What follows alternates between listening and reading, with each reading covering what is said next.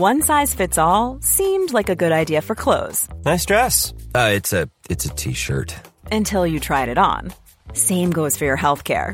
That's why United Healthcare offers a variety of flexible, budget-friendly coverage for medical, vision, dental, and more. So whether you're between jobs, coming off a parent's plan, or even missed open enrollment, you can find the plan that fits you best. Find out more about United Healthcare coverage at uh1.com. That's uh1.com.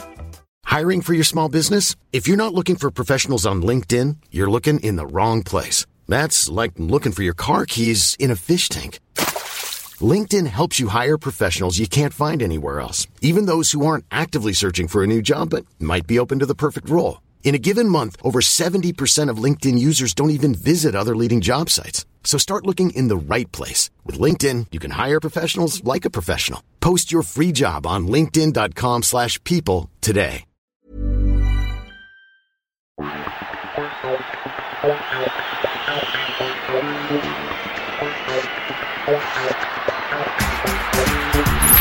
Hi, it's Lauren Balogun. Welcome to this edition of the Arsenal Audio Matchday programme. Arsenal versus Manchester United, Saturday 23rd of April 2022. Kick-off 12:30 p.m. The contents: official voice, around Arsenal, sustainability, player feature Bukayo Saka, history, community voice, Academy Young Gun, around the Academy, Arsenal women, visitors Manchester United, match action Arsenal versus Brighton and Hove Albion, match action Southampton versus Arsenal, and teams.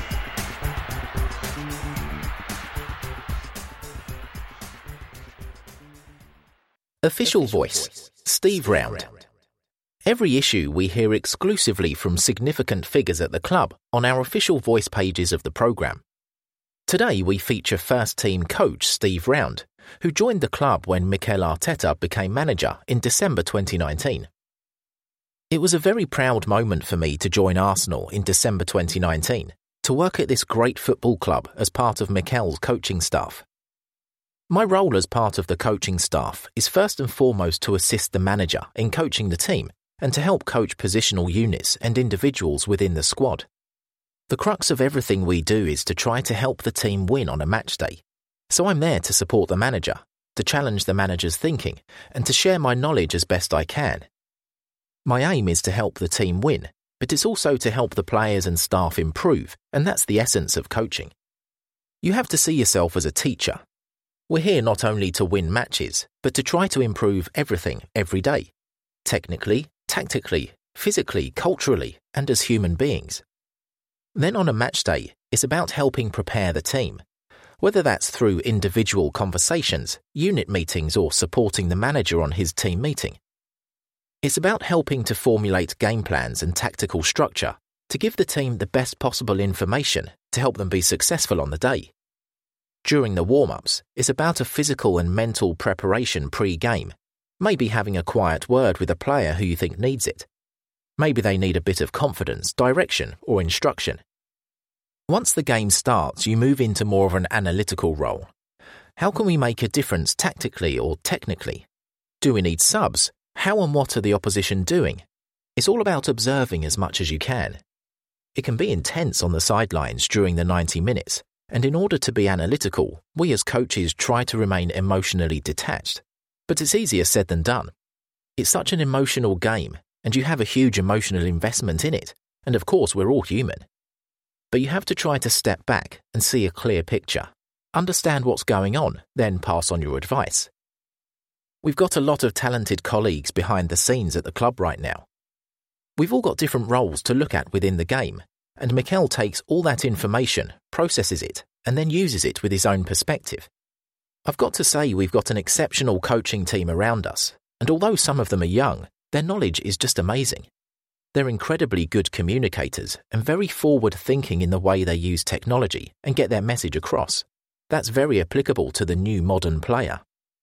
It's important to have a lot of communication throughout the coaching group. We have diverse thinkers, but everyone is on the same page and has the same aligned culture. We want to develop every day and everyone within the club, and Mikel is very big on this. We share everything. We're very open-minded. A football club now is such a big elite performance organisation. When I started in the early 1990s, we had a manager, an assistant manager, one coach, and that was it. Then we had a goalkeeping coach, and then sports scientists came in. The game is ever evolving. During the time I've been in the Premier League, we've seen a huge emphasis on physical development. When you have to play every 3 days, running 12k in every game, 2,000 metres at high intensity, executing every technical aspect at phenomenal speed, it's amazing to think how big the technical and physical development of players has been. Now we're in the midst of a tactical revolution where every team plays differently and can change at any given moment, both in and out of possession. The way that coaches are getting their teams to play, throughout the whole of Europe, is fascinating. From one game to the next, you can face completely different strategies. And now I think we're just getting into the next wave, where I can see a huge development in mental and emotional coaching, helping with mental health, dealing with the scrutiny and pressure that comes with top-level football. That's really going to develop over the next 5 to 10 years. So you need the staff to be able to cope with that. You have to develop players in so many different areas, and one person can't do it all. Players want that now as well. They want to get better at every aspect of their game. You have to provide the opportunity for them to be as good as they can be. Staff, whether you're a coach, sports scientist, a physio or psychologist, have to be an elite professional operator. Here at Arsenal, we have excellent staff who are experts in their areas. From my perspective, I started out in coaching at a very young age because I finished my professional career due to injury in my early 20s. That was devastating at the time because playing football, at any level at all, is the best thing in the world, so it was really hard to take. But even before I got the injury, I loved coaching. I was coaching at the Derby County School of Excellence after I'd finished training and did my first badges at 18. So it was always a passion of mine, and that made the transition a bit easier. I realised very early that if you want to be a good coach, you have to gather as much knowledge as possible. I was self-taught at that time, and it was hard work. I travelled the world watching lots of different sports and coaches. It was fascinating to learn more and more on the journey. You then need a bit of luck and some supportive mentors along the way to help in the process. Fortunately, I've had a lot of good mentors and people who took the time to help me develop. Everyone I've worked with has helped shape my career. I've worked with lots of different people over the years.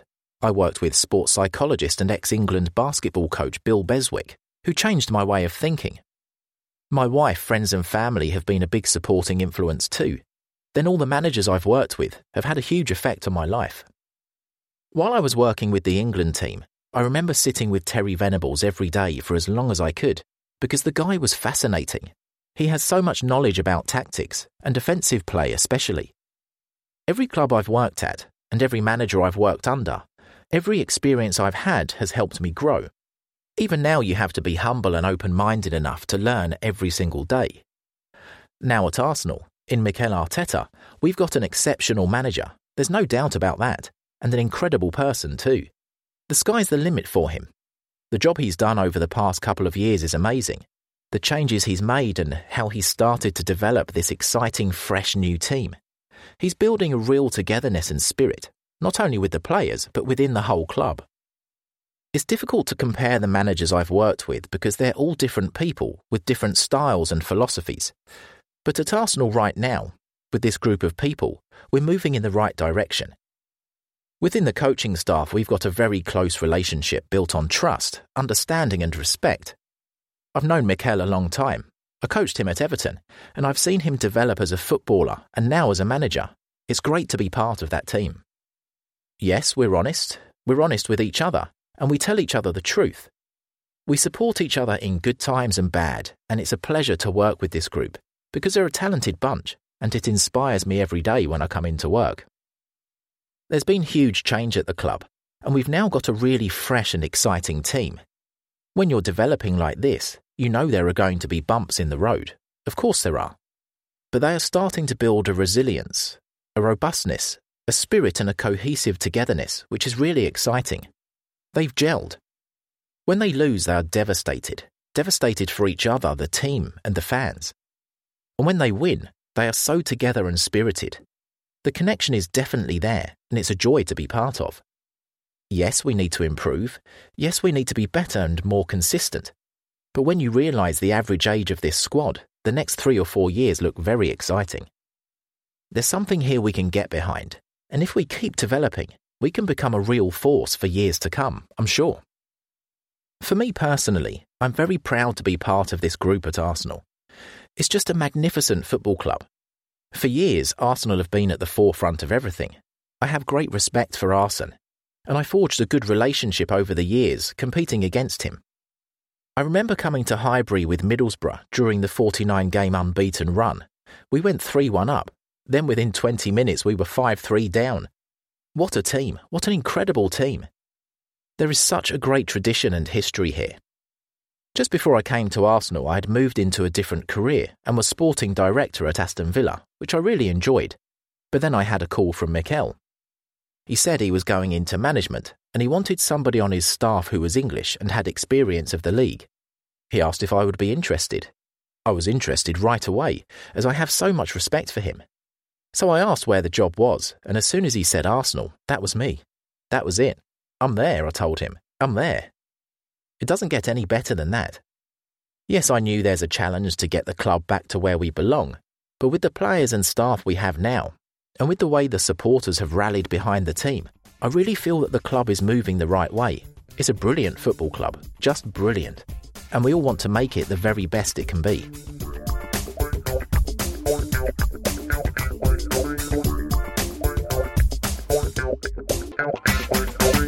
Around Arsenal, Smith Rowe and Saka make history. Emile Smith Rowe and Bukayo Saka both created their own slice of history by scoring in the 4-2 win at Chelsea on Wednesday night. They became only the second and third Arsenal players aged 21 or younger to score at least 10 times in a Premier League season, after Nicolas Anelka netted 17 times in 1998-99. In fact, the Gunners are just the third side to have multiple players aged 21 and younger reach double figures in the same season, after Leeds United in 99-2000 with Michael Bridges and Harry Kewell, and Man United in 2006-07 with Wayne Rooney and Cristiano Ronaldo. Smith Rowe reached double figures by sweeping the ball home with a sumptuous first-time finish on 27 minutes to put the Gunners 2-1 up, after Timo Werner had cancelled out Eddie Nketiah's opener. Cesar Azpilicueta equalised before the break, but Nketiah made it 3-2 just before the hour mark, and Saka joined fellow Hale End graduate Smith Rowe on 10 league goals for the season in stoppage time. It was a memorable moment for the 20-year-old, who stepped up to score from the spot after being hauled down by Azpilicueta, his first senior penalty for Arsenal and his first since his spot kick was saved in the Euro 2020 final with England. I thought that Gabby Martinelli was going to take it, Mikel Arteta said afterwards. When I saw that Bukayo took it, honestly, my first thing that I thought was back in the summer and what happened. But when that happened to Bukayo, that happened for a reason, and he learned so much, and he matured so much. That's why he's having the season that he's had. For him to have the courage to say, I'm going to take it again, because I'm sure it was in the back of his mind, for me it's chapeau, even if he had missed it. Smith Rowe and Saka both attended our Hale End Academy from a young age, and they made their Arsenal debuts within weeks of each other in 2018. Smith Rowe at home against FC Vorskla in the Europa League on September 20th, and Saka away to the same opponents that November. Well done to both Emile and Bukayo, and we look forward to seeing how many more goals you're going to score for Arsenal this season and beyond. Ref Watch. Our referee today is Craig Pawson. The Sheffield-born official will be in charge of his 5th Arsenal game this season, having officiated our 3-1 home wins over Tottenham and Aston Villa, our 1-0 defeat at Nottingham Forest in the FA Cup, and our 3-2 win at Watford last month. He has reffed 21 Premier League games so far this season, handing out 96 yellow cards and 2 reds. Steve Rowley. Everyone at the club was deeply saddened to learn of the recent passing of our former chief scout Steve Rowley after a short illness. Steve, 63, had been associated with Arsenal since January 1980, when he began a part-time role in our youth scouting operations in Essex.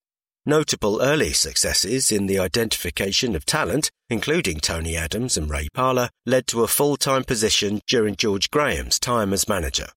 Upon his arrival in 1996, Arsene Wenger appointed Steve as our chief scout, a position he held until 2017. During 4 decades with the club, Steve and his network of scouts were responsible for identifying and securing many players instrumental in on-pitch success for the club. Tributes have poured in for Steve from the many people in football who were touched by his warmth and who were helped in their careers by this amiable, talented but extremely modest man. On hearing of Steve's death, Cesc Fabregas posted on Twitter, "What a sad day it is. A great man has left us, a true legend. I don't know where I would be today if you didn't manage to convince Arsene to sign me as a 16-year-old. I will never forget your advice and the confidence you gave me every day. You will be greatly missed." Another hugely influential player from the Wenger era, Robin van Persie, was equally devastated to hear of Steve's passing, saying on social media, "Steve, a scout, a tutor and a friend. Thanks for everything. You will be in my thoughts forever. Countless were the hours when you scouted me as a young player. Countless were the hours where you sat with me studying videos of Bergkamp and Perez, helping me become aware of space and how to create space on the pitch. You were there for me in a crucial period of my career, and you helped me to achieve all the things I dreamed of in football. I played for the club, but I also played for you, the man who believed in me." The players wore black armbands at Stamford Bridge on Wednesday as a mark of respect for Steve, who would have been thrilled to see a team featuring so many young, locally scouted lads proving to be the match winners. There will be a period of applause prior to kick-off today to remember our former chief scout. Our thoughts are with Steve's family and friends at this time. Rest in peace, Steve. Ticket news. Home tickets. Arsenal vs Leeds United. Premier League Sunday, May 8th. Kick-off 2 p.m. Live on Sky Sports. This is a Category B fixture. My Arsenal Rewards members will earn 100 points for each ticket purchased. Tickets are now on sale to Silver, Red, Canon and Junior Gunner members via the ticket exchange service up until 11 a.m. on Sunday, May 8th, 2022. Arsenal vs Everton, Premier League, Sunday, May 22nd, kick-off 4 p.m. This is a Category B fixture. My Arsenal Rewards members will earn 100 points for each ticket purchased for this fixture. Tickets are now on sale to Platinum, Silver, Red, Canon and Junior Gunner members via the ticket exchange service up until 1 p.m. on Sunday, May 22nd, 2022. Away tickets. West Ham vs Arsenal, London Stadium, Premier League, Sunday, May 1st, kick-off 4:30 p.m. Live on Sky Sports. This fixture sold out to all Platinum, Gold and current Travel Club member 25+ away points. Newcastle United vs Arsenal, St James's Park, Premier League, Monday, May 16th, kick-off 4:30 p.m. Live on Sky Sports. This fixture sold out to all Platinum, Gold and current Travel Club member 5+ away points. Notice board. Totaliser, £1,280. Happy 14th birthday, Reese. Love Mum, Dad, Max, Harry and all the family. Welcome Stevie Hughes and his mates from Portadown, Northern Ireland. Have a good day, lads. Happy 75th birthday to lifelong gooner John Robinson, who turned 75 on April 24th. Love Samantha and Tony. Happy 7th birthday, Jai Barlow. Have the best day and enjoy the game. We love you lots. Mum, Dad, Kian, Amelia and Evie. Joel Kennedy, happy 18th birthday. Have a great day. Come on, you Gunners. Love Mum, Nana and AJ. Cormac, wishing you the best birthday ever. Enjoy the match. Love Mum. Welcome Archie Dillon at his first Arsenal game with Grandad. Mum and Dad sent all their love to Leo, 8, and Max, 6, who are here today for their first ever Arsenal match. Happy 12th birthday, Alexander. Hope you enjoy the game. Come on, you Gunners. Love Mum, Dad and Zara. Cubby Ferrugia, wishing you a very happy 6th birthday. Love always Mum, Dad, Maisie and Sarah. Happy 10th birthday, Isaac Ness. Enjoy the match. Love Mum, Mark, Grandad and Matilda. Elliot, happy 33rd birthday to our favourite gunner. Love Ash, Eddie, Gaz and the gang. Peter Thomas, sadly passed away February 21st, 2022, aged 78 from dementia. Survived by wife Kay, sons Paul and Michael, and grandchildren Ethan, Alexander and Keris. His clock-end seat will be filled by his grandchildren and friends. Brenda Williams, may you rest in peace. Sending our love to Gary, Lawrence, Vinny and Cheryl. Marie Kelly, lifelong Arsenal supporters Con and Michael Kelly are sad to announce the death of their mother, who passed away on March 16, 2022, aged 88. The Kelly family moved to Highbury from County Mayo, Ireland, in 1963. Frederick Leonard Pryor, our husband, father and granddad. A loyal Arsenal fan for 62 years and truly missed by his family and friends. Love you always. Scott Boyal, beloved partner, dad, son and brother. Devoted Arsenal fan despite protests from his Leicester supporting family. Taken way too soon on March 6th. Missed so much by all who knew him. Rest easy, Scott. We all love you. Graham Morton was the best son, father, friend and Arsenal fan going. His spirit will be with the team forevermore. He will be missed more than he knows. Love from all your family. Stephen Woolhouse, devoted father, son, brother, grandson, nephew and cousin. A passionate, loyal fan through and through. The love and devotion he had for his family and team will forever burn bright, always on our minds, forever in our hearts. Con Sullivan. Everyone at Arsenal was saddened to hear of the death of our former goalkeeper Con Sullivan, aged 93. After joining us from his hometown club, Bristol City, in February 1954, Con played 32 games for the Gunners until he was forced to retire through injury in 1959. Con, who was our oldest former player, attended our home game against Watford in September 2018 as a special guest for his 90th birthday, and he received a special personalised programme which we're happy to say he loved. Our thoughts are with Con's family and friends. Email notices to programme@arsenal.co.uk. All donations go to the Arsenal Foundation. Young Role Models awarded white shirts for No More Red. The No More Red initiative launched in January with Adidas to support the long-standing work being done by Arsenal in the community to keep young people safe from knife crime and youth violence. Within that, one of the aims was to spotlight the work of young people who have made a positive difference, and today we celebrate 6 of them for the work they have put into Arsenal in the community programmes and beyond. Well done to Tilly, Josh, Becky, Abby, Jordan and Ahmed, who will each receive one of the iconic white shirts that highlight the No More Red campaign. Tilly is a Camden resident who is an outstanding role model, having overcome the many challenges she experienced in the education system growing up. She understands many of the issues facing young people in her community.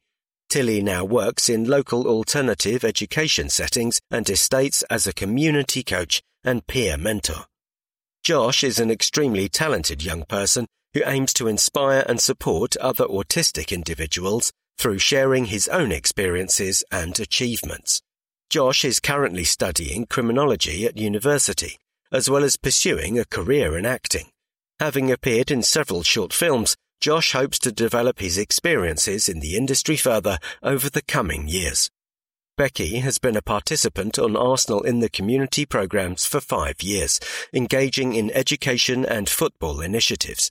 She has grasped several opportunities over the past year, including taking part in our Young Leaders programme, completing her FA Playmaker course and gaining her FA Introduction to Coaching football certificate. She is a hugely valuable member of our programme and sets a fantastic example to the other members of the group. Abby is a former Arsenal in the community participant and now a community coach who works across several education and social inclusion programmes. she progressed from being a participant on our women's and girls programme onto our 2-year BTEC level sports science course. Since completing that, Abby has pursued a coaching career, working with Arsenal in the community and local grassroots teams, while also playing for Islington Football Development. Abby has demonstrated fantastic commitment and is seen as a positive role model to the young people that she coaches. Jordan is an Islington resident who has taken part in the Arsenal in the community programmes for 8 years. He has always shown a desire to make the most of positive opportunities such as courses, volunteering, and spent a season as part of the Arsenal ball squad. He is respected highly by his peers in the community for his positive attitude, leadership skills, and dedication to achieving his personal goals. Jordan is currently a first-year scholar at Sutton United.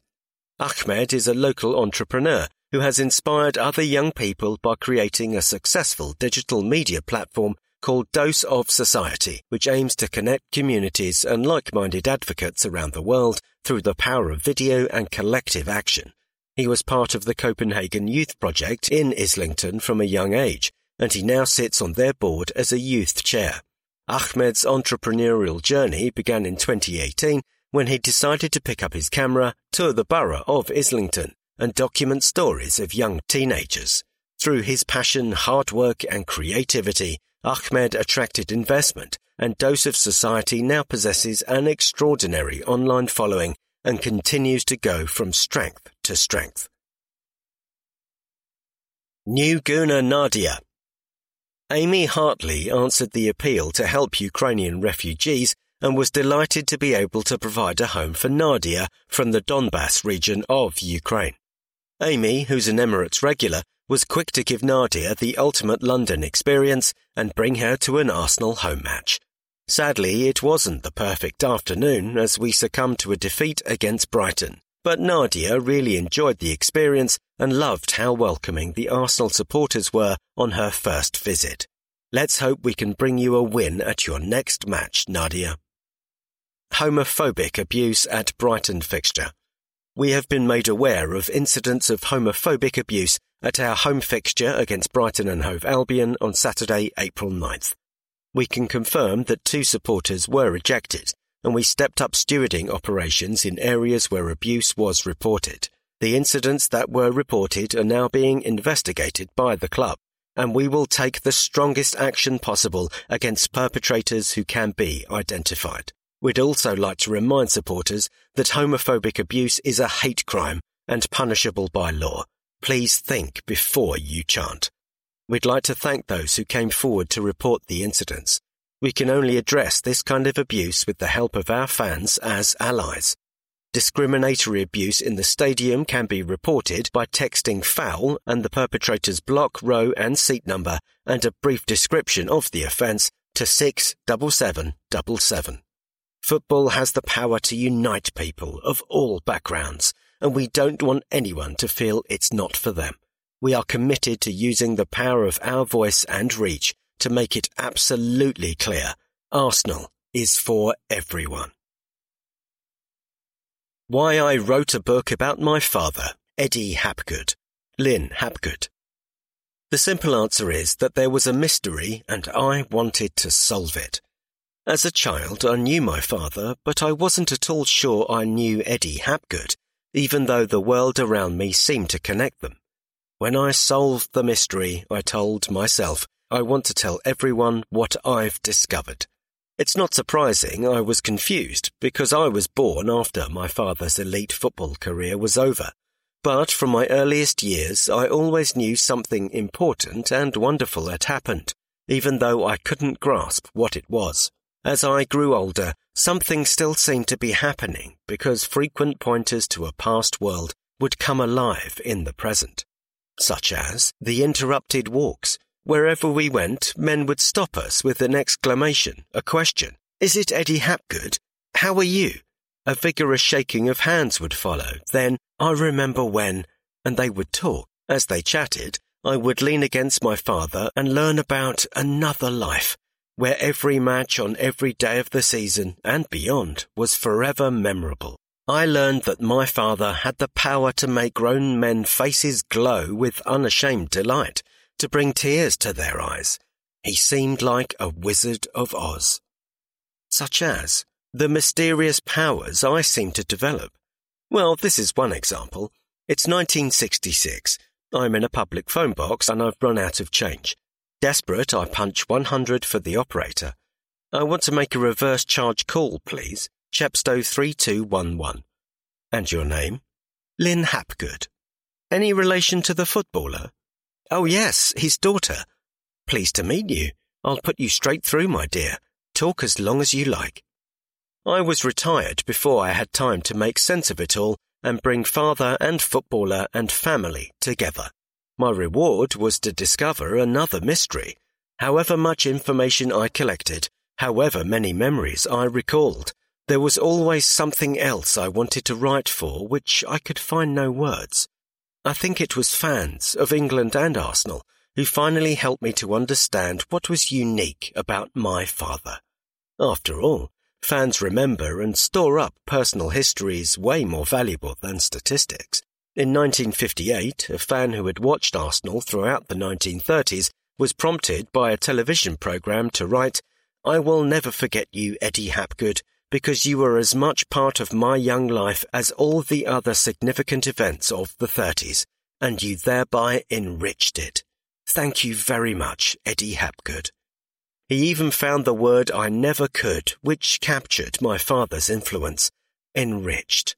That says it all, as do the countless fans over the years who grasped his hand and said, when worlds failed them, "Well, well, Eddie Hapgood," as if he always had solved and always would solve everything. Read more about Lynn Hapgood's search to understand her father's fame in Eddie Hapgood, Footballer from Beyond the Touchline, out now from Pidge Publishing. Ian Wright enters the Hall of Fame.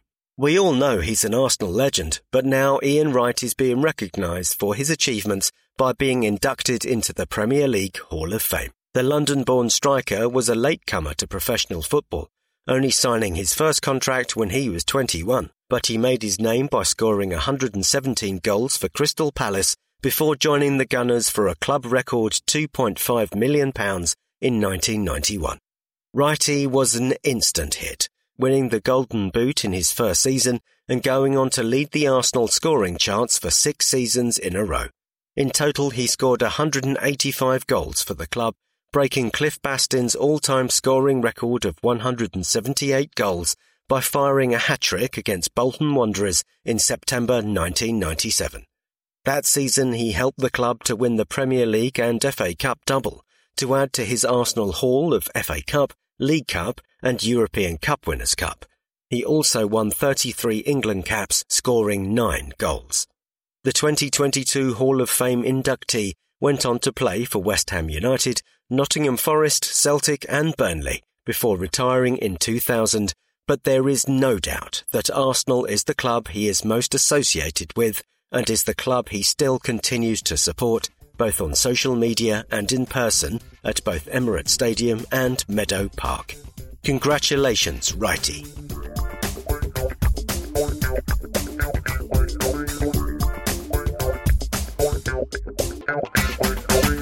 Sustainability. Red, white and green. Sustainability focus.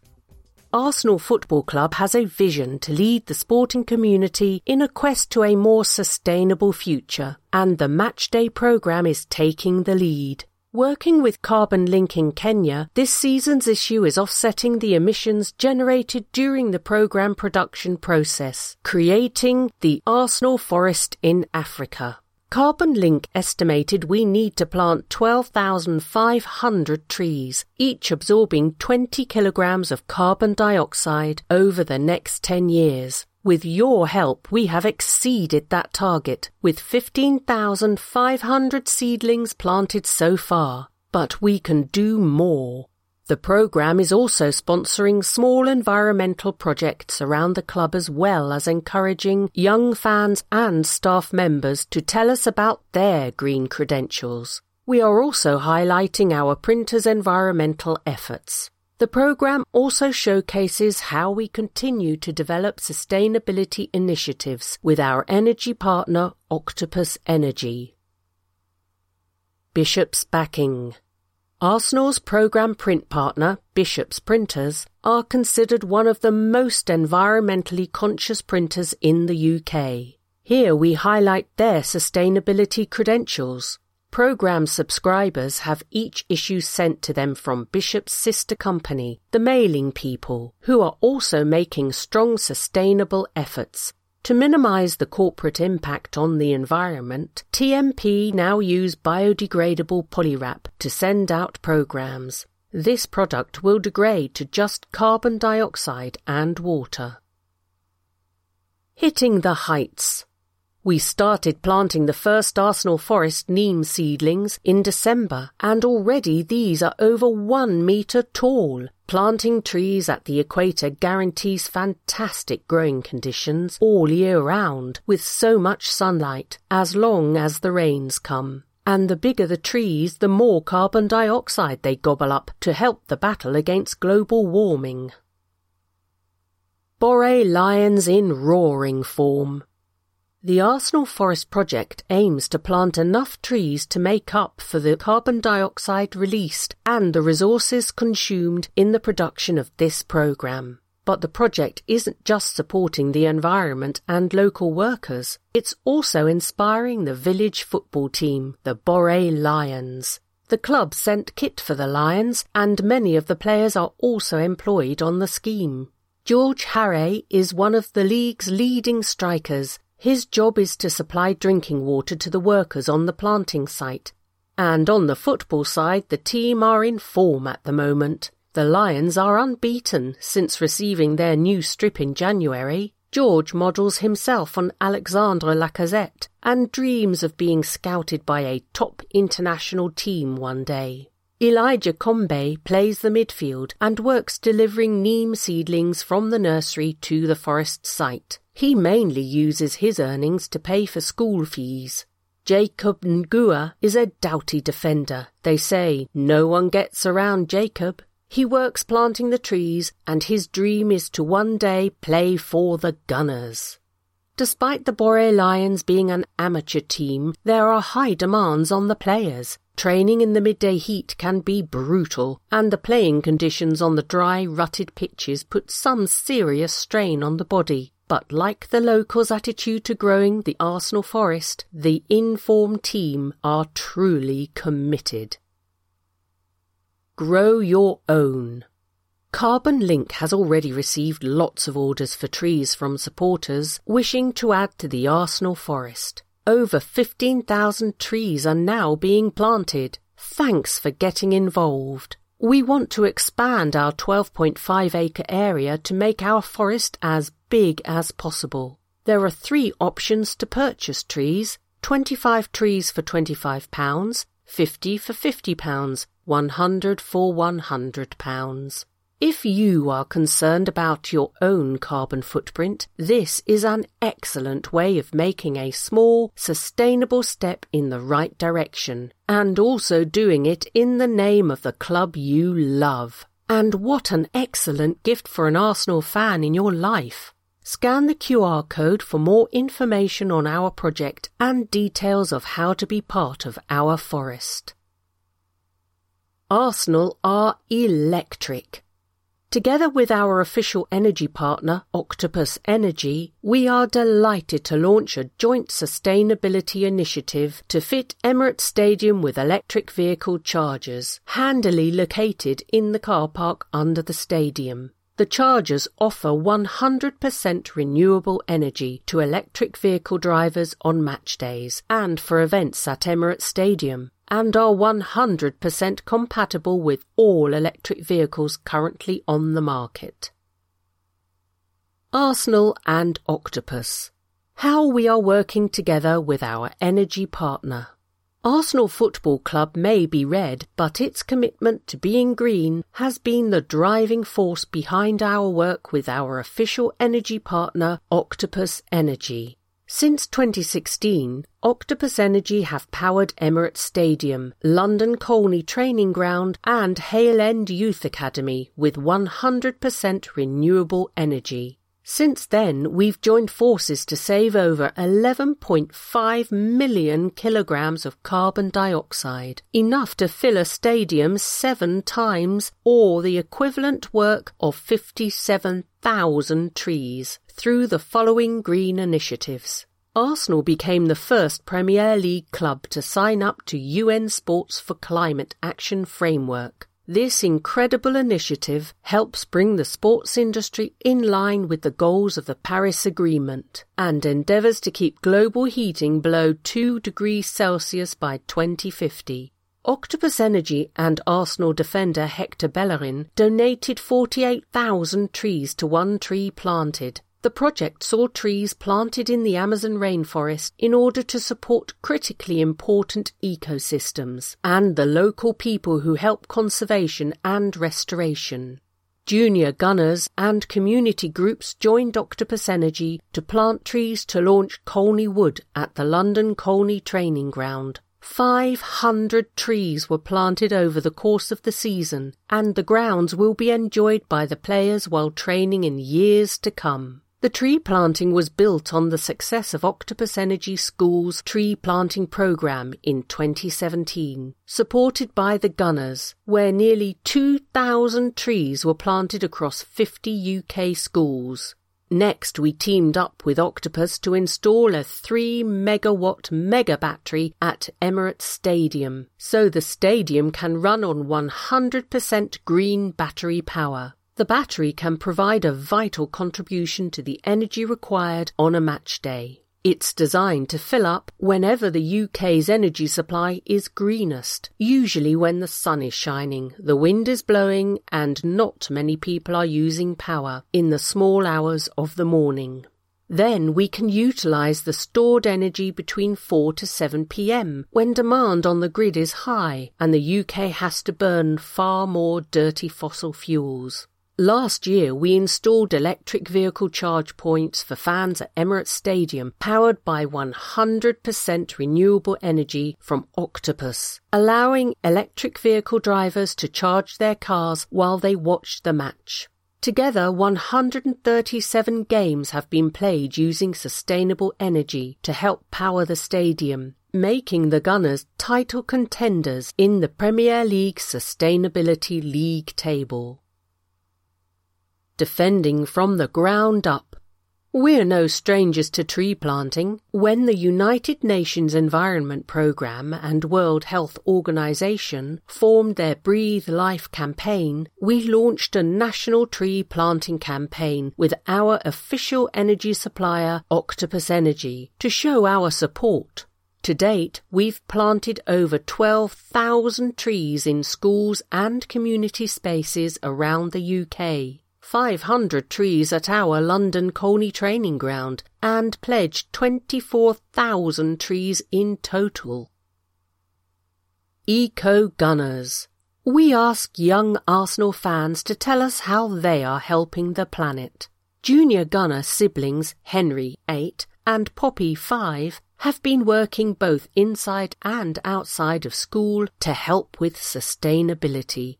Henry is always looking for ways to help the environment, which include joining the Eco Club at school and turning the lights off around the house. He's even been recycling his dad's beer cans into solar-powered robots, as recycling helps make the earth healthy. Poppy likes to help in the garden by watering plants and the monkey tree, as plants help us breathe and smell pretty. That's fantastic, Henry and Poppy. Everyone needs a solar-powered robot. Octopus Energy, our official energy supplier and who are supporting the club on its sustainability journey, are sending you a cuddly octopus. If you are thinking about the environment, email juniorgunners@arsenal.co.uk now. If we feature you in the programme, our friends at Octopus will send you a cuddly octopus too.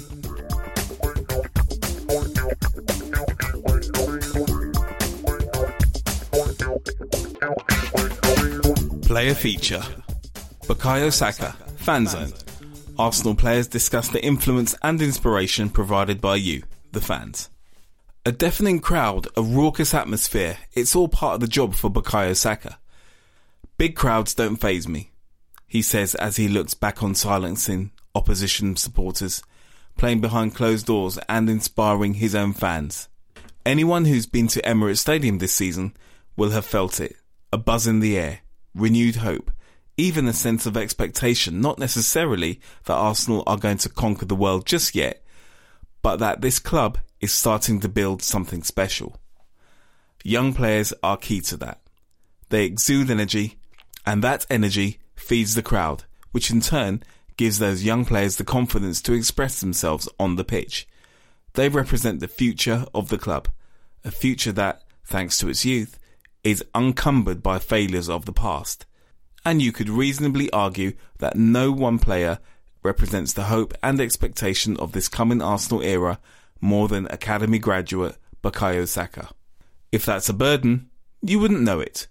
From hearing the 20-year-old speak, he doesn't appear to feel pressure.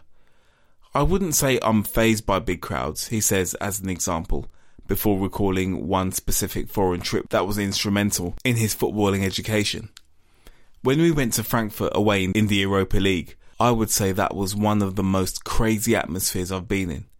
Even before the game, my ears were ringing. It was so loud. I was like, wow, this is amazing. I went and had a good game. I actually enjoyed it. That was September 2019, and Bukayo was sensational that night. First, he set up Joe Willock to open the scoring on 38 minutes. Then curled home his first senior goal from 20 yards on 85 minutes, before still finding time to supply the pass from which Pierre-Emerick Aubameyang added the third to complete an impressive 3-0 win. A new star was born. But it was only a matter of months later that COVID-19 struck, football was suspended, and when it did return, matches took place behind closed doors. I can't imagine doing that again, he says. The fans complete the atmosphere. They make the whole day feel complete, and the energy you get from the fans makes a big difference. I don't wish to do that again. I don't feel the pressure playing in front of a big crowd, Bukayo adds. However many people there are in the stadium, you know that the game is being streamed and there could be millions of people around the world watching you. For me, I'd say I'm my own biggest critic, so before anyone else criticises me, I've already done it to myself and told myself to do better.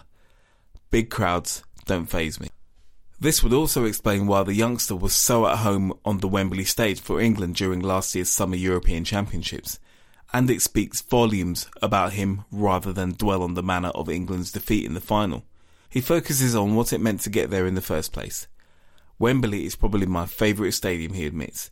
If I remember correctly, my England debut was behind closed doors, but it was still special because I grew up near Wembley. I always used to see it from the car driving past, so to make my debut for my country there was amazing. He does remember correctly.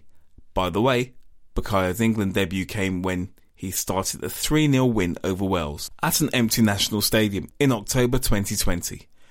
Little more than a year after he had lit up the Frankfurt Stadion, you get the sense that his memory is the sign of a sharp and analytical mind that, as well as being self-critical, stores away all of the highs and all of the moves that come off, as well as the lows. I think Wembley at the Euros was one of the best atmospheres, he adds.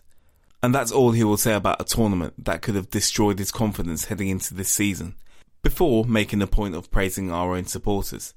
But this season, the Emirates has been special as well.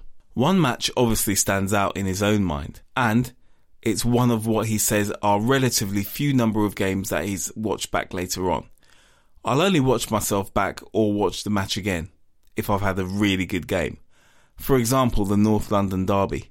I watched that back a few times, but I wouldn't normally say I'll go back and watch myself again and again. This is another hint that all the self-analysis Bukayo needs goes on in his head, and that the memories are locked away for future reference. He doesn't need the ego boost of watching himself on television, because for him there are always plenty of other footballers to watch.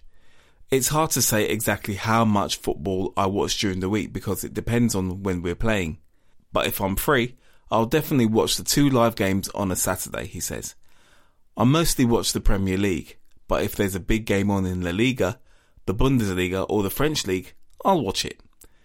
Surprisingly, perhaps for someone who grew up idolising Thierry Henry and later as a young professional Alexis Sanchez in his Arsenal prime, the young Bukayo's first experience of live football came a long way from North London. I'm not sure I should really say this, but probably the first big game I remember going to was when my dad took me Old Trafford when I was little, he says. I have to say though, it was really nice because there are some special players that have played there in the past, so it was nice to go and watch a football game there with my family. It was also the ground where famously Arsenal clinched the league title in 2001-02, although Bukayo says if he could be present in any match in history, it would be a different title celebration. If I had to choose one Arsenal match, I'd probably want to watch us win the league title at White Hart Lane in 2004. That would be so sick to watch, and the vibes must have been amazing, so I'd pick that one for selfish reasons.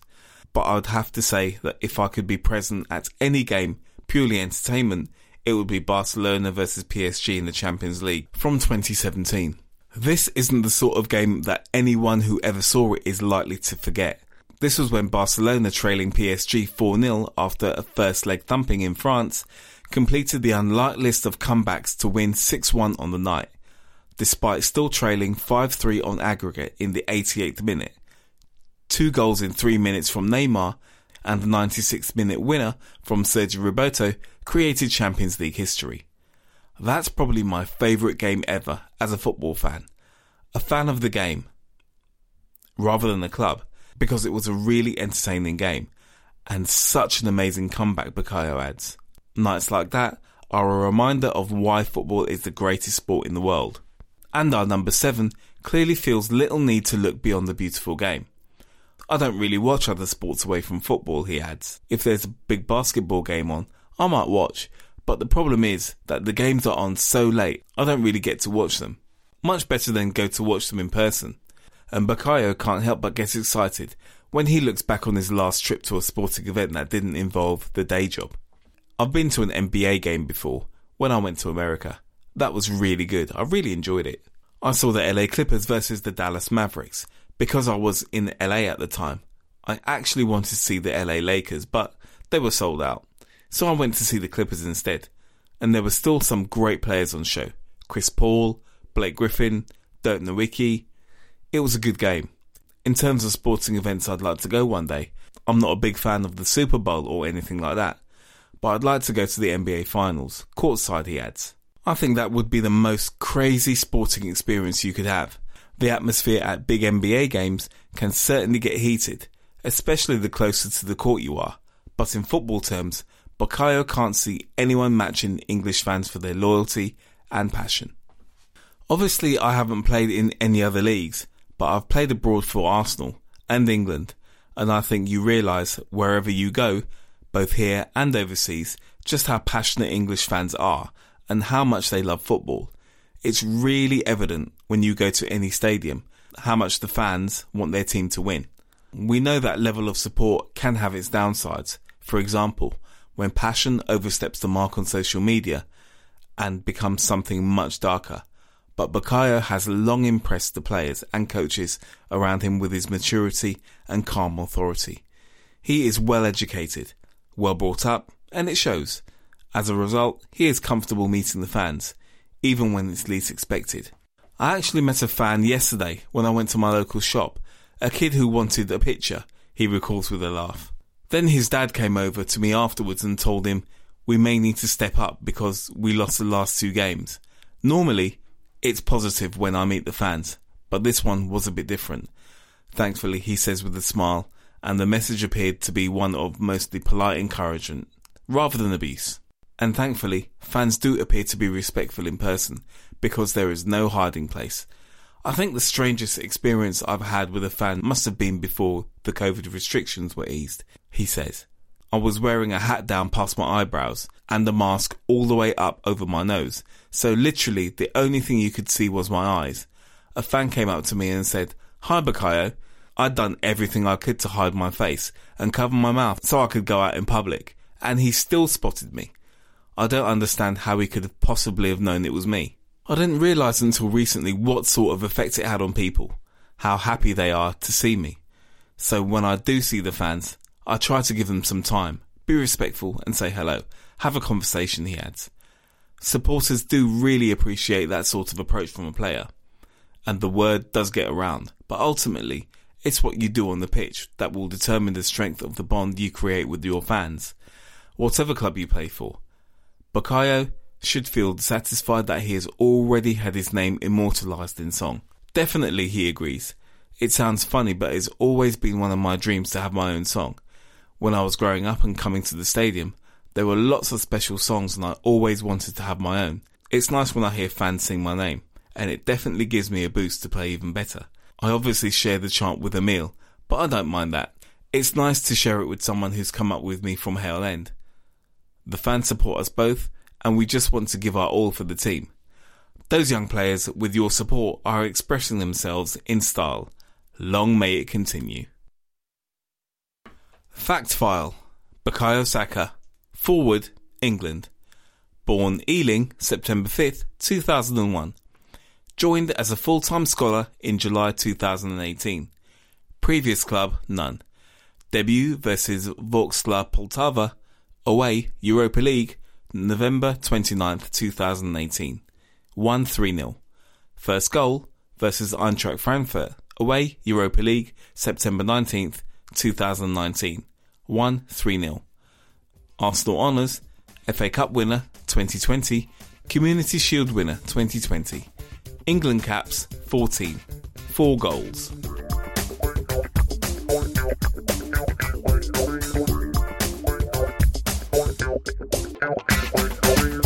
Behind the headline.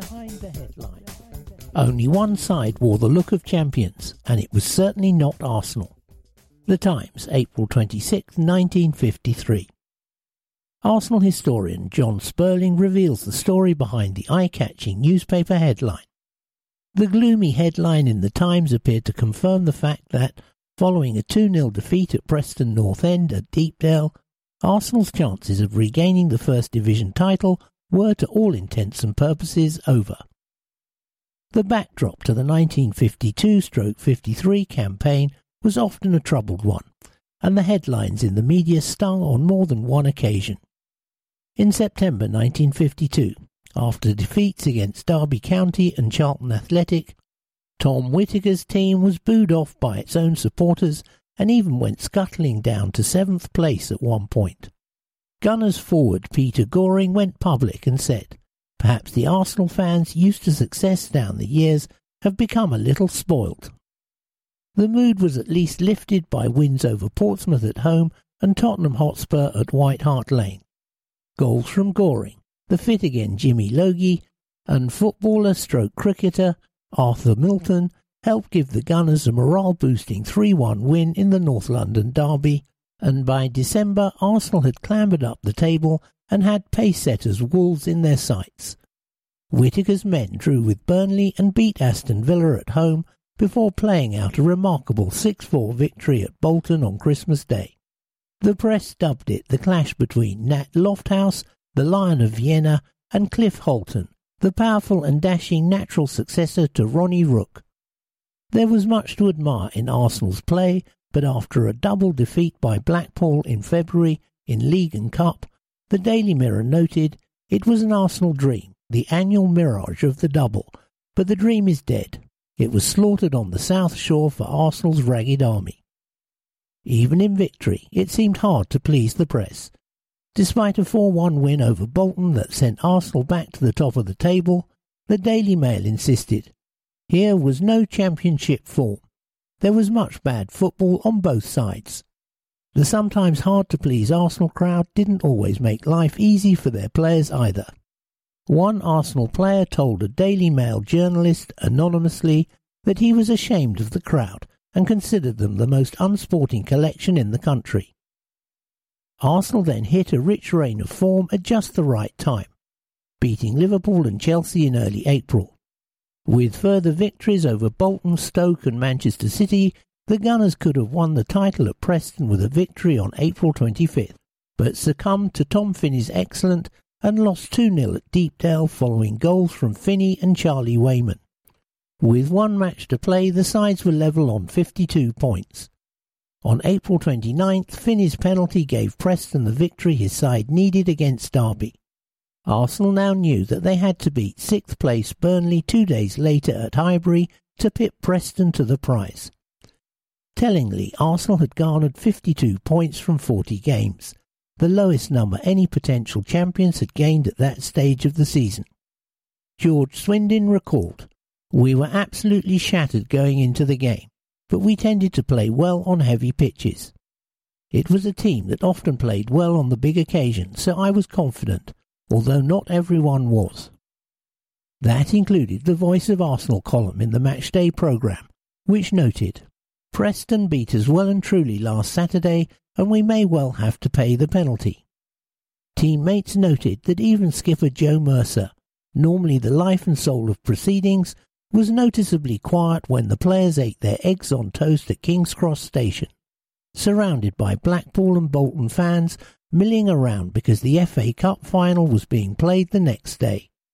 The match kicked off at the early time of 6:30 p.m. on Friday, May the 1st, due to the absence of flood lighting at Highbury. Despite the teeming rain, 51,586 turned up to watch Arsenal's last stand. The action was frenetic, and Burnley's Roy Stevenson put his side ahead against the run of play after 6 minutes. Midway through the first half, Arsenal found their attacking rhythm. Alex Forbes, courtesy of a huge deflection, equalised, and 2 minutes later Logie ducked out of the way to allow Doug Lishman to put Arsenal 2-1 up. "I just smacked the loose ball as hard as I could. It was the greatest moment of my life when it went in," he later recalled. Just before half-time, amid another torrential downpour, Logie pounced from 5 yards out to snaffle a poacher's goal. With puddles now visible on the Highbury surface, the Clarets' Billy Elliott pulled the score back to 3-2 5 minutes into the second half. The Arsenal players attempted to shut up shop, a risky strategy with 40 minutes left. Don Roper recalled, "I had a knee injury, and at one point I thought I'd collapse with pain when the ball caught me on the side. It later turned out I'd torn a ligament, but these were the days before substitutes, so you had to carry on." Joe Mercer, Jimmy Logie and Pete Goring were virtual passengers by now. They could barely walk. We had no option but to stand firm in the final half hour. Tom Whittaker couldn't stand the tension, walked down the tunnel and poured himself a double brandy. Late on, Roper caught Elliott in the box. The Burnley man stumbled and carried on. He told Roper, "There are better ways of denying you the title than that, Don." Finally, at 8:10 p.m, the referee blew his whistle and the crowd invaded the pitch. Some threw their red scarves and rosettes into the air. Others carried the players around the pitch. Arsenal had won the title on goal average by 0.099 of a goal. The rain stopped and, with the sun breaking through, there was a red sky at night in N5. Just 6 days after the Times appeared to have written off Arsenal's chances of glory, Whittaker's team dug deep into their resolve and prevailed by the slimmest of margins. It was a hugely symbolic evening, and there wouldn't be another like it at Highbury for 17 long and often dispiriting years. The year 1953. In football, Division 1 champions Arsenal, FA Cup winners Blackpool. Top scorer Charlie Wayman, Preston North End, 23. The game, League Division 1, Arsenal Stadium, Highbury, May 1st, 1953. Arsenal 3, Forbes 10, Lishman 15, Logie 21. Burnley 2, Stevenson 8, Elliott 75. Arsenal, Swindon, Wade, Smith, Forbes, Daniel, Mercer, Roper, Logie, Goring, Lishman, Marden. Also in 1953, Elizabeth II is crowned Queen of England on June the 2nd. Sir Edmund Hillary and Tenzing Norgay complete the first successful ascent to the summit of Mount Everest. Joseph Stalin, the leader of the Soviet Union, dies at the age of 74. The USSR also tests its first version of the hydrogen bomb. Striker Tommy Taylor, 21, becomes Britain's most expensive footballer in a £29,999 transfer from Barnsley to Manchester United. The Korean War ends after 3 years and 1 month. Dwight D. Eisenhower is inaugurated as the President of the United States. The first polio vaccine is developed by virologist Jonas Salk and a team at the University of Pittsburgh. Ian Fleming's first James Bond novel, Casino Royale, is published. England lose 6-3 to Hungary at Wembley.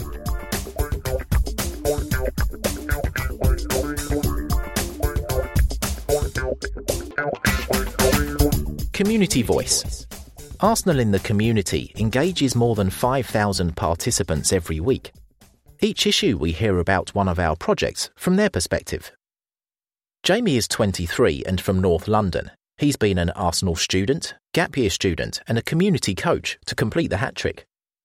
I first heard about Arsenal in the Community projects when I was in secondary school and they were advertising the Arsenal Student Level 3 programme, which the school recommended me for. I've always wanted to be involved in football and coaching since I was very young, and being given the opportunity at Arsenal Football Club was amazing. Following my time as a student, I progressed on Arsenal's coach education gap year, and I now work as a community coach. Being a fan of the club made it really easy for me to decide that I wanted to continue with coaching. Before joining Arsenal in the Community, I was a very shy person, and I'm definitely more confident because of my experiences. My Arsenal journey is approaching 7 years now, and I've been part of changing scenarios and unique experiences that have really helped me. For example, coaching in Uganda for 3 months. Some of the other opportunities have included watching first-team training, playing on the Emirates pitch, being invited to the director's box to watch a game, gaining my FA Level 1 and 2 coaching qualifications, and managing my own under-10 Football Plus team. All these activities have been incredible. I've enjoyed every moment, and hopefully there are more to come. I've made good friendships through my time with the club, and I've worked and coached with many of the Arsenal staff such as Martin, Tony and James, who've really helped me develop as a coach, from just starting my coaching career to now starting my UEFA B, which I'm so excited for. I've developed and enhanced many skills during my time, including behaviour management and first aid, as well as interview and communication skills. These are all things that can benefit me outside of the coaching environment and in my daily life. My favourite part of being a community coach is the impact I can have on young people. It surprised me how much I can have an effect on someone and the decisions they make away from sessions. Using football as a tool to engage and act as a mentor is a privilege. It means a great deal to be part of this massive football club, to wear the kit every day and represent the club while doing something I love. I would say join if you have the opportunity to be involved in a community project. It gives you so many unique opportunities that many people will never get to experience. Since being a coach here, it's definitely improved my knowledge of football and coaching and given me a foundation to hopefully become a top coach and even better person.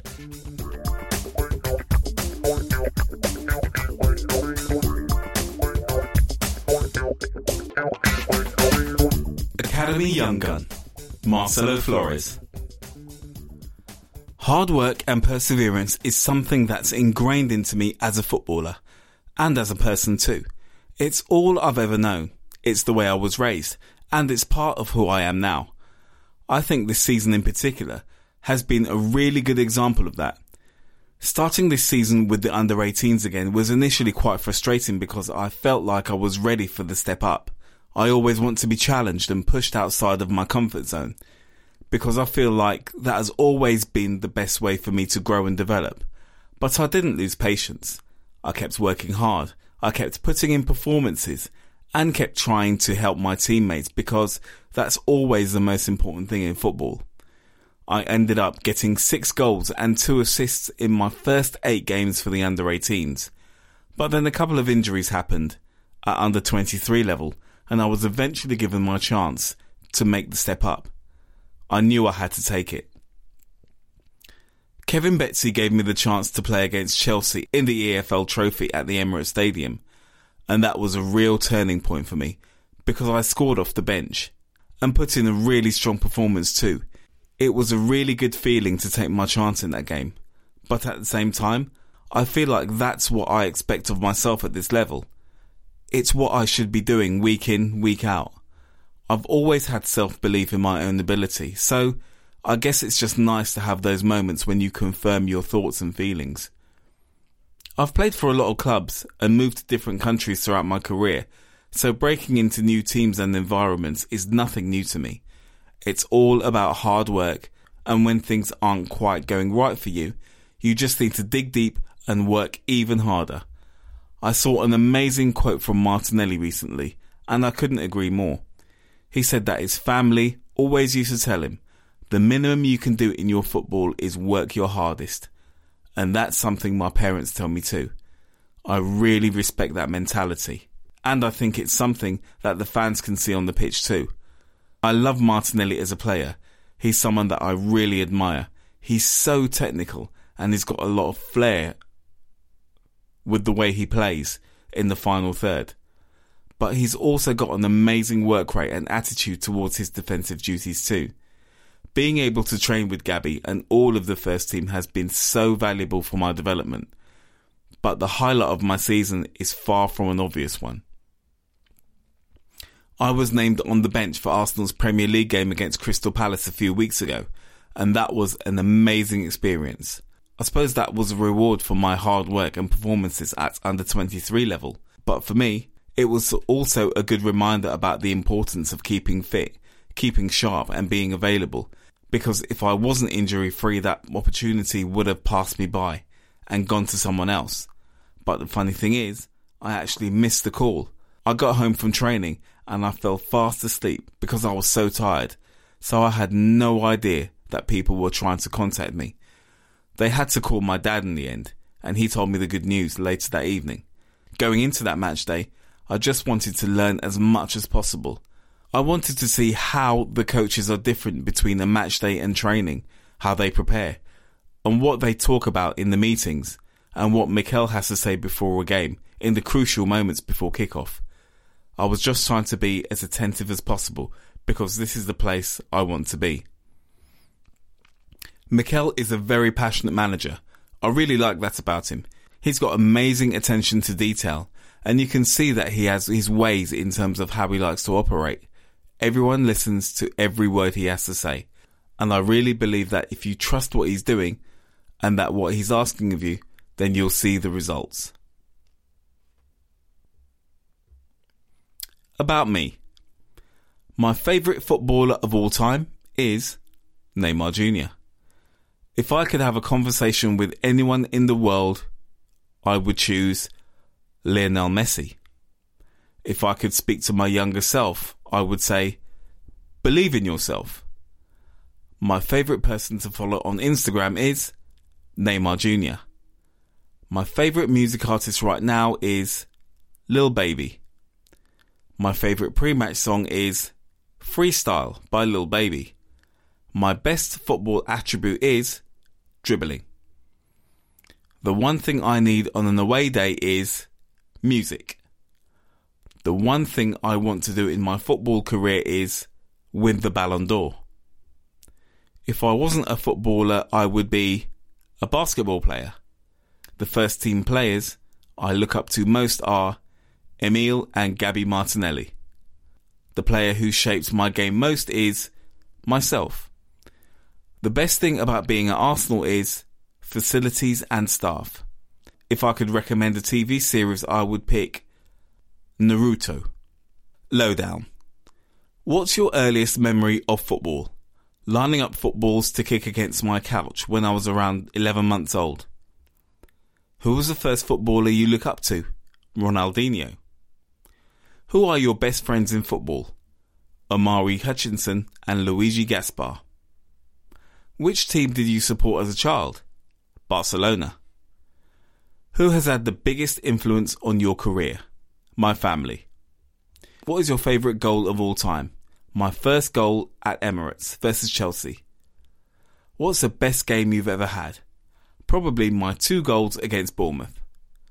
What's your proudest achievement so far? My Mexico debut or making the Arsenal first team bench? Who do you combine best with on the pitch? Omari Hutchinson or Jack Henry Francis? Best moment of your career so far? Making my pro debut with Mexico. Most difficult moment of your career so far? My 10-week hamstring injury. If you had to change position, where would you play? I would play as a number 9.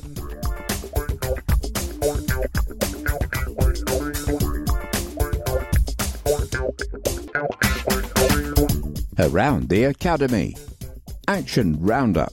Our under-18s continued their strong recent form with a hard-fought 1-1 draw away to Birmingham City. In what were challenging conditions on the road, Dan Mikichi's young Chargers found themselves a goal down inside 10 minutes when a mishit cross from Harley Hamilton deceived Alex Kovacevic on its way into the bottom corner. The young Gunners responded well to the early setback, however, and almost restored parity through Charles Sago Jr., who latched on to an inviting ball across the box from James Sweet, but his effort could only find the side netting. Our persistence did pay off just 5 minutes after the restart, when Bradley Ibrahim, fresh from signing his first professional contract with the club, fired into the top right-hand corner from 20 yards after good pressing from the front by Sago Jr. After the match, Mikichi praised the response from his side to going a goal down early on. We knew it was going to be tough today. We asked the boys not to pay attention to Birmingham's recent results, and I'm really pleased with our second-half response. The point leaves Arsenal 7th in the Under-18 Premier League with just 3 matches remaining. Change of role for frontman. Billy Vigar is known to fans as the forward who leads the line for our under-18s, but head coach Dan Mikichi has experimented with his position in recent weeks. The 18-year-old has been deployed in a new role as right wing-back of late, and he has looked the part too, scoring and providing an assist on his debut in that position in the 4-2 win over Southampton. Vigar impressed again in the 1-1 draw with Birmingham City, and his head coach was quick to praise the way the versatile forward has adapted to life in his new and unfamiliar position. There were different demands of him defensively today, Mikichi said. Knowing Billy, he will feel like he should have scored, but we're really proud of him, and he's showing he's an effective team player to play in a different position. Club represented at PFA event. The Professional Footballers Association welcomed academy scholars and professional players to St George's Park for a player development day as part of their Asian Inclusion Mentoring Scheme, AIMS. AIMS was created to enhance the experience of British Asian footballers by creating a structured network of support that allows them to thrive. 3 of our very own academy staff were in attendance on the day. Emerging Talent Coordinator Yusuf Sajjad, Sports Scientist Nav Singh, and Physiotherapist Zubair Halim, as more than 90 players from academy to professional level took part in educational presentations, workshops and coaching sessions led by England Under-17 head coach Tom Curtis. All eyes on promising young gunner. This issue's young gun, Marcelo Flores, continues to be the name on everyone's lips, and that even extends to head coach Mikel Arteta. It's no surprise that the 18-year-old is attracting interest from the media after an impressive 13 goals in 20 appearances this season, and the boss was asked about our Mexican midfielder in a recent press conference. Arteta was quizzed on Flores' call-up to the first-team squad for our trip to Crystal Palace and how he has handled training. It was great to have him around, Mikel said. I think he's developing really, really well. He's doing well with the under-23s, and it's great for him to get good experiences on match days with the first team. It's how they start to understand what it takes to be a professional player, the pressure around it, and start to live those moments. It's key.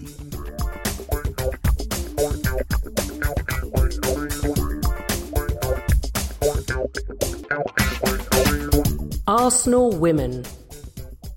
News and reports from England's most successful women's football team. Arsenal fall to Chelsea in FA Cup.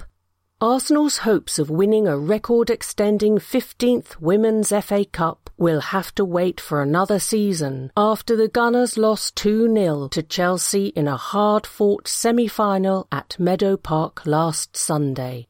The game got off to a lively start and the hosts dominated the opening exchanges with a number of promising chances. Beth Mead wreaked havoc on the left wing and came close to pulling the trigger after finding space in the area, only to be denied by an outstanding interception, while Stina Blackstenius failed to capitalise on a chance from close range. Vivianne Miedema fired narrowly over from a distance before Chelsea began to tighten up at the back and create openings of their own, but both defences held firm to ensure the game was goalless at the break. The hosts had another golden chance shortly after the restart, when Mead fired just wide following some outstanding close control inside the area. But immediately after that missed opportunity, the visitors opened the scoring. Guro Reiten picked up the ball 30 yards from goal and drove forward before curling the ball across the goal from the left and into the top right corner. That goal seemed to dent Arsenal's confidence, and just 10 minutes later Chelsea doubled their advantage through Ji So-yun, who fired into the top corner after we failed to clear our lines. Jonas Eidevall went on to make a number of changes in an attempt to wrestle back control, but we were unable to find a way through Chelsea's defence and spark a late comeback. I am very disappointed with the match today, but I am very motivated to do everything to finish the season as strongly as possible, Eidevall said after the final whistle. It has been clear for us that when we play at our best, we can play against any team, but we need to develop consistency in our basic principles. That is the most important thing for the rest of the season, and then we can develop into a really strong team. Gunners run riot in World Cup qualifiers. A host of Arsenal stars were in action for their countries in the recent World Cup qualifiers, and there were some spectacular results. Beth Mead weighed in with 4 goals and an assist in England's 10-0 win in North Macedonia on April the 8th, with Nikita Paris also providing an assist after replacing Lauren Hemp on the hour mark. 4 days later, Leah Williamson returned to skipper the Lionesses to a 5-0 victory in Northern Ireland. Her pass released Lauren Hemp for the 3rd goal, with Mead having assisted the 2nd for Ella Toone. Incredibly, though, Beth wasn't the top-scoring gunner, as Vivianne Miedema scored 6 and notched 2 assists in the Netherlands' 12-0 home win over Cyprus. Elsewhere, Stina Blackstenius helped Sweden book their place in next year's finals, scoring 2 in a 15-0 win over Georgia, before the Swedes were held to a 1-1 draw by Ireland, for whom skipper Katie McCabe scored. Could you be a gunner? We are now accepting applications to trial for our Girls Academy, RTC and Pre-Academy for the 2022-23 season. Pre-Academy, under-9s to under-11s, train once a week while still playing for their grassroots club, while RTC Academy, under-12s and under-16s, train twice a week and play in an organised fixture programme. If you're interested, visit the women's news pages at arsenal.com for further details. Tottenham back on at Emirates. We are delighted that the North London derby, postponed from March the 26th, will go ahead at Emirates Stadium on Wednesday, May the 4th, with kick-off at 7:15 p.m. Previously purchased tickets remain valid, unless you have already requested a refund, and ticket holders will be emailed with details of how to request a refund in the event they are unable to attend the rearranged date.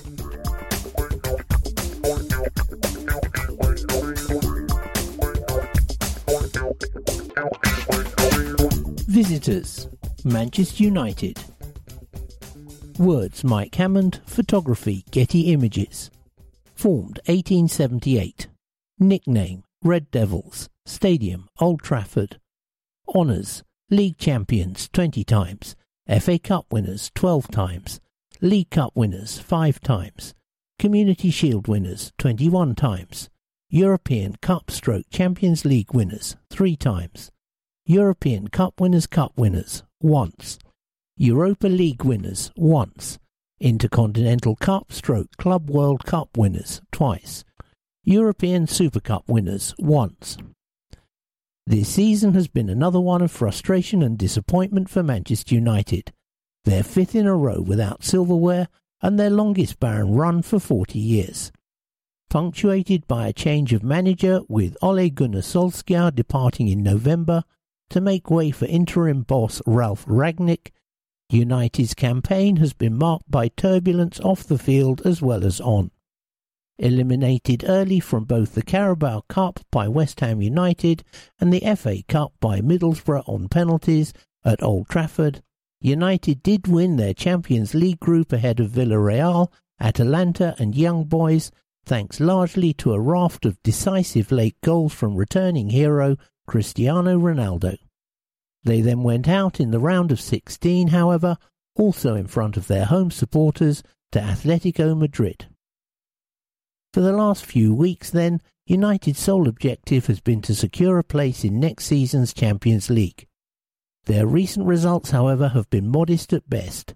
Last Saturday's 3-2 win at home to struggling Norwich, just one of 2 in their last 7 league matches, although the other was also a memorable 3-2 success at home to fellow top 4 candidates Tottenham, in which Ronaldo, as against Norwich, scored a hat-trick. Ronaldo's return to Old Trafford last summer after 12 years away was hailed as a coup for United. He wasn't the only newcomer either, with England international Jadon Sancho arriving for big money from Borussia Dortmund and World Cup winning French defender Raphael Varane joining from Real Madrid. With no major departures, it was widely anticipated that United would be in contention for a first Premier League title since Sir Alex Ferguson retired in 2013. Despite a strong start to the campaign, United's form slumped in the autumn. The low points, a 5-0 home defeat by Liverpool and a 4-1 loss at Watford that sealed Solskjaer's fate. A 1-1 draw at Chelsea and a 3-2 home win against Arsenal under caretaker manager Michael Carrick steadied the ship before Rangnick took over. The boss, Ralf Rangnick. Born June 29, 1958 in Backnang, Germany. Previously Reutlingen 1995-97, Ulm 1997-99, Stuttgart 1999-2001, Hanover 2001-04, Schalke 2004-05, Pfoffenheim 2006-11, Schalke 2011, Leipzig 2015-16, 2018-19. Eyebrows were raised in November when Manchester United announced that they would not be seeking a permanent successor to Ole Gunnar Solskjaer until the end of the 2021-22 season, and that the man to oversee the interim was 63-year-old German Ralf Rangnick. While little known at the time in this country, his reputation as a forward-thinking coach and director of football was strong in his homeland, even if his only trophy success was a German Cup win with Schalke in 2011. On Thursday, United announced that Rangnick will be replaced as manager by Ajax boss Erik ten Hag in the summer. Number 7. The superstar, Cristiano Ronaldo. Forward. Born Funchal, Madeira, 5th of February 1985. Previously Sporting Lisbon, Manchester United, Real Madrid, Juventus. Unquestionably one of the greatest footballers of all time. Cristiano made his name at Old Trafford during his first spell from 2003 to 2009, before going on to repeatedly rival Lionel Messi as the world number 1 during a phenomenal 9-year career at Real Madrid, where he broke countless goal-scoring records and won a plethora of major honours, including 4 Champions Leagues to add to the one he won with United in 2008, With 115 goals for Portugal, he is also the all-time leading marksman at international level. Number 18, the playmaker, Bruno Fernandes, midfielder, born Maia, Portugal, 8th of September 1994. Previously, Novara, Udinese, Sampdoria, Sporting Lisbon. Signed in January 2020, Bruno has enjoyed a scintillating couple of years at Old Trafford, becoming the team's chief creator as well as a frequent goalscorer. The Portuguese international, who helped his country win the 2019 Nations League and recently scored the 2 playoff final goals against North Macedonia that took his country to the Qatar World Cup, has raised his global profile considerably since his £68 million move from Sporting and recently signed a new United contract extension. Number 1, the keeper, David De Gea. Goalkeeper, born Madrid, Spain, 7th of November 1990. Previously, Atletico Madrid. Widely regarded as one of the world's best goalkeepers over the past decade, David has been selected in the PFA Premier League Team of the Year 5 times and is now in his 11th season as United's number 1, during which his outstanding shot-stopping has been as important as ever. Signed as Edwin van der Sar's replacement in 2011 from Atletico Madrid, he also subsequently became the successor to Spain's Iker Casillas and has appeared 45 times for his country. Number 6, the enigma, Paul Pogba, midfielder, born Langui-sur-Marne, France, 15th of March 1993. Previously, Manchester United, Juventus. Since returning to First Club United in 2016 for a then world record fee after 4 brilliant Scudetto-winning seasons with Juventus, Paul has generally divided opinion among partisans and neutrals alike. Regularly touted for a move away from Old Trafford, the gifted but inconsistent midfielder, a 2018 World Cup winner with France, has generally blown hot and cold for United as well as suffering a number of injuries, including one against Liverpool in midweek that may leave him a doubt for this game. Number 5, the captain, Harry Maguire, defender, born Sheffield, 5th of March 1993. Previously, Sheffield United, Hull, Wigan, loan, Leicester. Harry became the world's costliest defender when United signed him in 2019 for £80 million from Leicester, where he had spent the previous 2 seasons, in the midst of which he starred for England at the World Cup in Russia.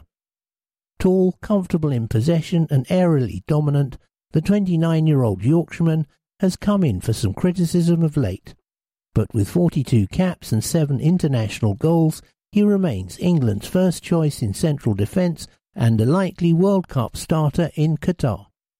Number 36, the young gun, Anthony Elanga, forward, born Malmö, Sweden, 27th of April 2002. Previously none. Born and raised in Sweden, Anthony moved with his family to England, where he joined the Manchester United Academy at the age of 12. He has since worked his way up through the club's youth system and made his first team bow last May before becoming a regular squad member this season following the arrival of Ralf Rangnick.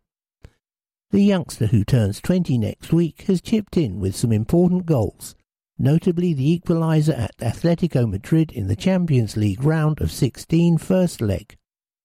Number 25, on the flank, Jadon Sancho, forward, born Camberwell, 25th of March 2000. Previously, Borussia Dortmund.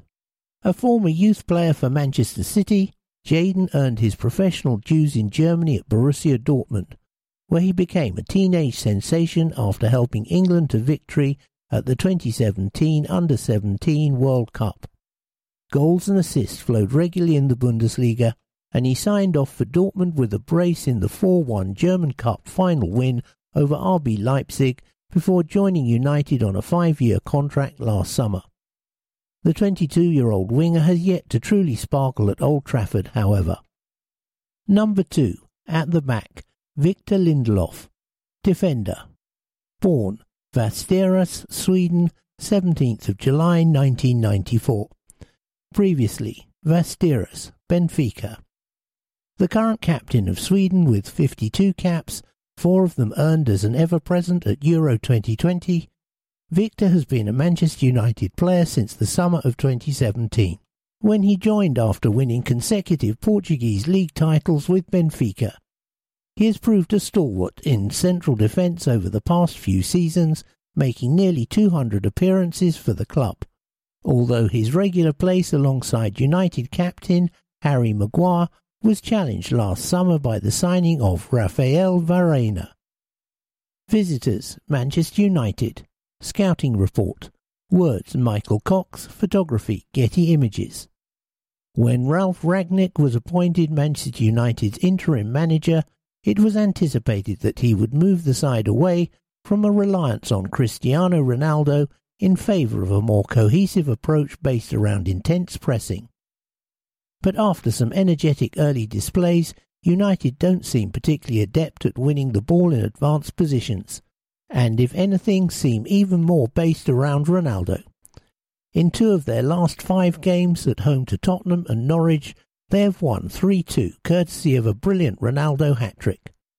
That last victory featured a peculiar 4-3-3 without a conventional holding player, which exposed United's defence to Norwich's counter-attacks, while Rangnick opted to deploy 3 centre-backs for the first half of the 4-0 defeat at Anfield on Tuesday. It's unlikely that either of those systems will be repeated here.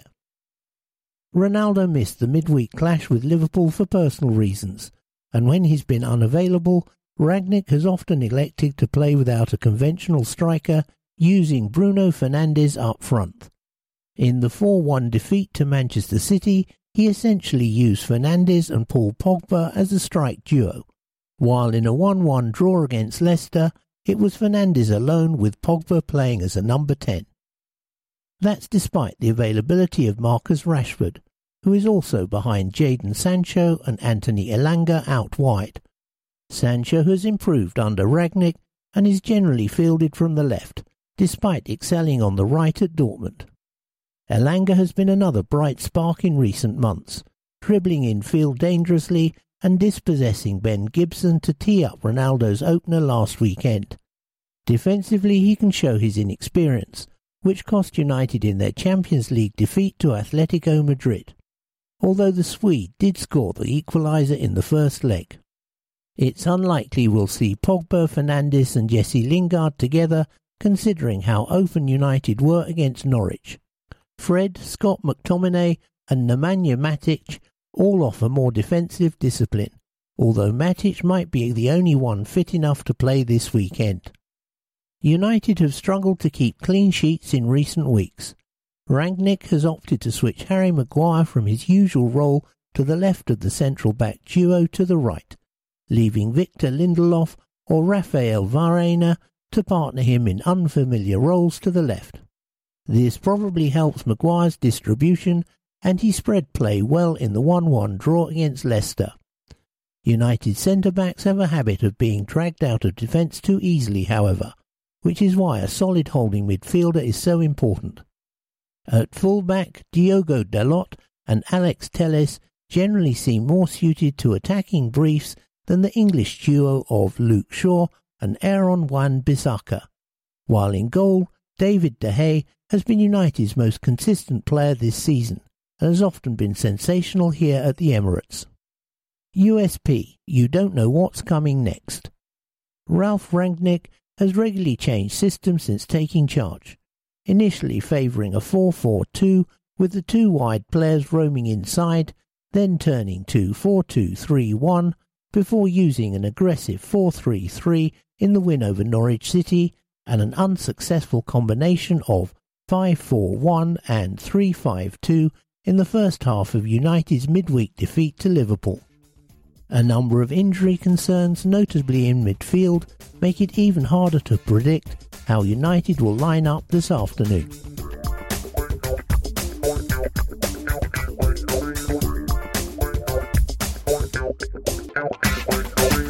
Match action.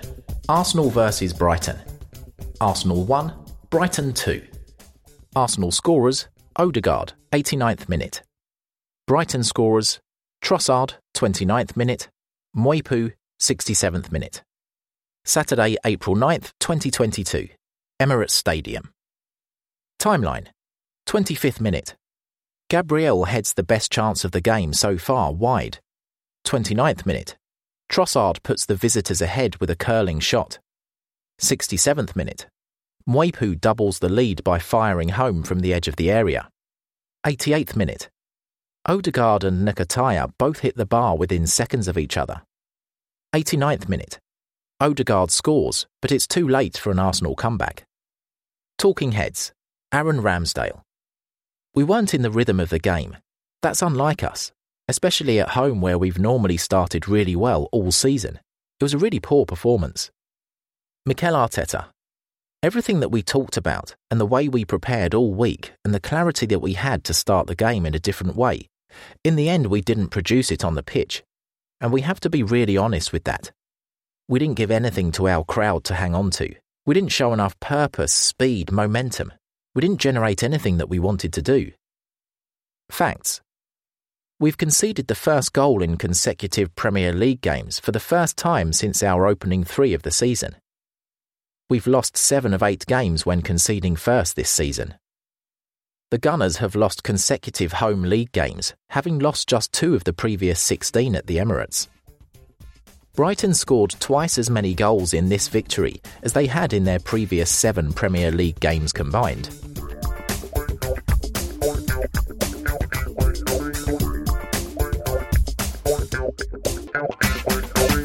Match action. Premier League, Saturday, April 16th, 2022, 3 p.m. St Mary's Stadium.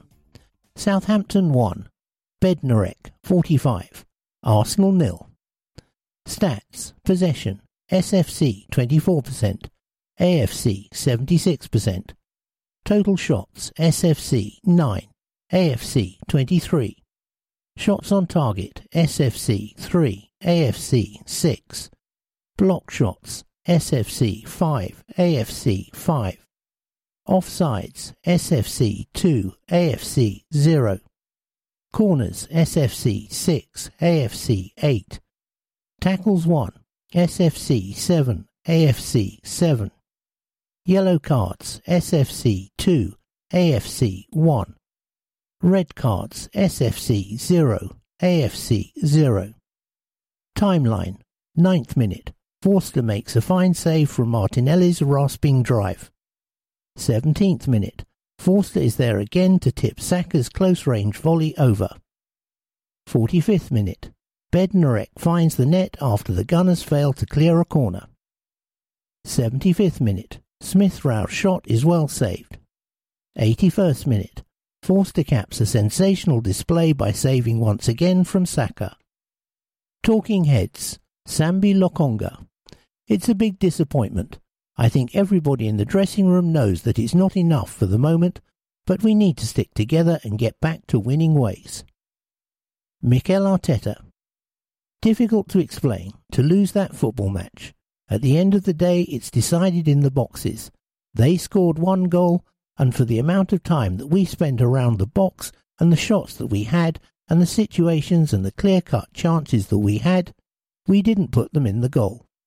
Because they had an exceptional goalkeeper today, and as well we didn't have enough quality and enough capacity to break them down when we had the numbers and the situations to do so. Facts. This was the 3rd time this season Arsenal have registered more than 20 efforts at goal and not scored.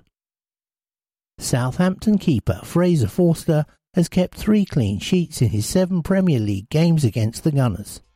We have lost each of our last 3 Premier League games, having lost just 2 of our previous 13, won 11, drawn 1.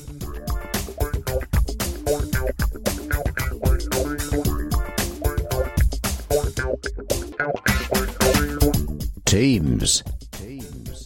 For Arsenal, manager Mikel Arteta. Red shirts with white sleeves, white shorts, red and white hoop socks. 1. Bernd Leno, goalkeeper. 3. Kieran Tierney. 4. Ben White. 5. Thomas Partey. 6. Gabriel. 7. Bukayo Saka. 8. Martin Odegaard. 9. Alexandre Lacazette. 10. Emile Smith-Rowe. 16. Rob Holding. 17. Cedric Soares. 18. Takahiro Tomiyasu. 19. Nicolas Pepe. 20. Nuno Tavares. 23. Albert Sambi Lokonga. 25. Mohamed Elneny. 30. Edion Ketia. 32. Aaron Ramsdale, goalkeeper. 33. Arthur Okonkwo, goalkeeper. 34. Granit Xhaka. 35. Gabriel Martinelli. 58. Mika Bierth. 61. Mazid Agongbo. 65. Salah Adin Ulad Mhand. 69. Zach Swanson. 75. Zach Awe. 78. Marcelo Flores. 82. Omari Hutchinson. 87. Charlie Patino. For Manchester United, interim manager Ralph Rangnick. Black and navy shirts, black shorts and socks. 1. David De Gea, goalkeeper. 2. Victor Lindelof. 3. Eric Bailly. 4. Phil Jones. 5. Harry Maguire. 6. Paul Pogba. 7. Cristiano Ronaldo. 8. Juan Mata. 10. Marcus Rashford. 11. Mason Greenwood. 13. Lee Grant, goalkeeper. 14. Jesse Lingard. 17. Fred. 18. Bruno Fernandes. 19. Rafael Varane. 20. Diogo Dalot. 21. Edinson Cavani. 22. Tom Heaton, goalkeeper. 23. Luke Shaw. 25. Jadon Sancho. 26. Dean Henderson, goalkeeper. 27. Alex Telles. 29. Aaron Wan-Bissaka. 31. Nemanja Matic. 36. Anthony Elanga. 39. Scott McTominay. 46. Hannibal Mejbri. 47. Shola Shoretira. Referee Craig Pawson. Assistant referees Edward Smart, Daniel Robothen. Fourth official David Coote. VAR official Jared Gillett. Additional VAR official Sean Macielis. Today's other fixtures: Leicester City versus Aston Villa, 3 p.m. Manchester City versus Watford, 3 p.m. Norwich City versus Newcastle United, 3 p.m. Brentford versus Tottenham Hotspur, 5:30 p.m. The Arsenal Foundation, helping young people fulfill their potential through education and sport. No room for racism.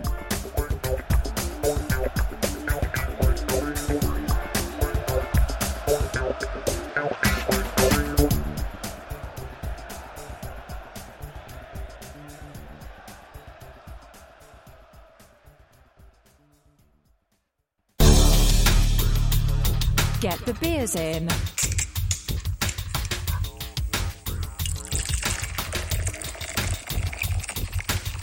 Camden Town Brewery, official beer partner of Arsenal FC.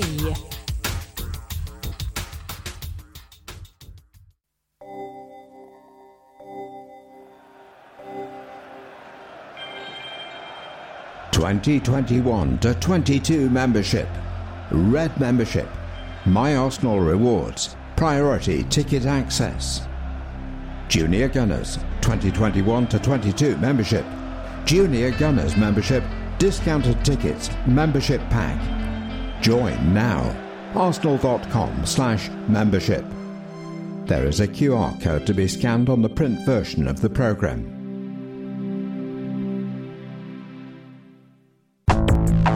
Where We Belong. New 21/22 third kit. Available in-store and Arsenal Direct.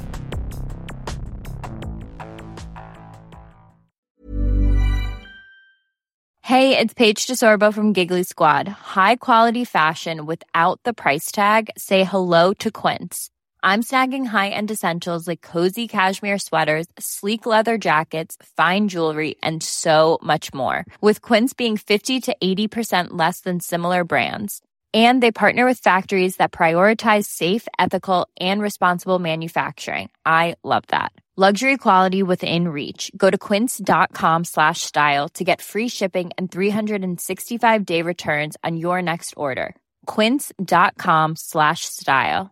Mom deserves the best, and there's no better place to shop for Mother's Day than Whole Foods Market. They're your destination for unbeatable savings, from premium gifts to show-stopping flowers and irresistible desserts. Start by saving 33% with Prime on all body care and candles. Then get a 15-stem bunch of tulips for just $9.99 each with Prime. Round out Mom's menu with festive rosé, irresistible berry chantilly cake, and more special treats. Come celebrate Mother's Day at Whole Foods Market.